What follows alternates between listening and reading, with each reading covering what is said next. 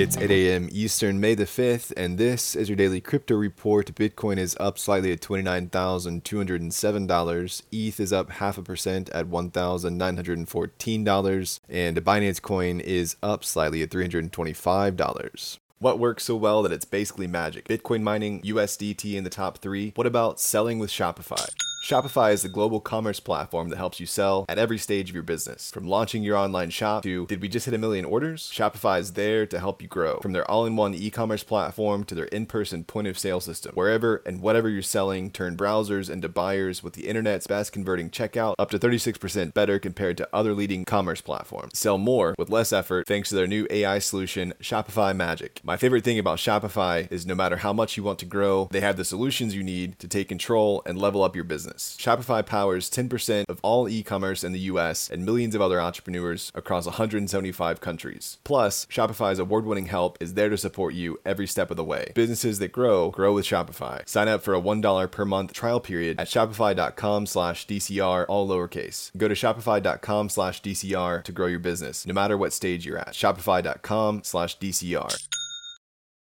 Well, the Bitcoin Ordinals project has been injected with a bug that causes problems with its inscription numbering system. Ordinals creator Casey Rodamore said he is honestly not sure what to do about the bug. Notably, it doesn't break the main system of tracking Satoshis that are linked to collectibles. Instead, it breaks the inscription numbers, which are just vanity metrics marking the order in which each ordinal collectible was created. Israeli authorities have apparently seized around 190 Binance accounts allegedly linked to terrorist groups since 2021, according to freshly released documents from Israel's National Bureau for Counter-Terror Financing. More than 100 of the seized accounts were reportedly tied to Hamas. Israeli law allows the defense minister to order the confiscation of terrorist-related assets. Binance has denied any wrongdoing and said it complies with all regulators. Well, Crypto Toys announced yesterday on Star Wars Day the partnership with Disney to release digital toys modeled after 3 iconic characters from Star Wars: Luke Skywalker, Princess Leia, and Darth Vader. The limited edition collectible digital toys will be sold as NFTs using Dapper Labs' Flow blockchain. This move marks Disney's first foray into the world of crypto after a round of crypto-related hires last fall.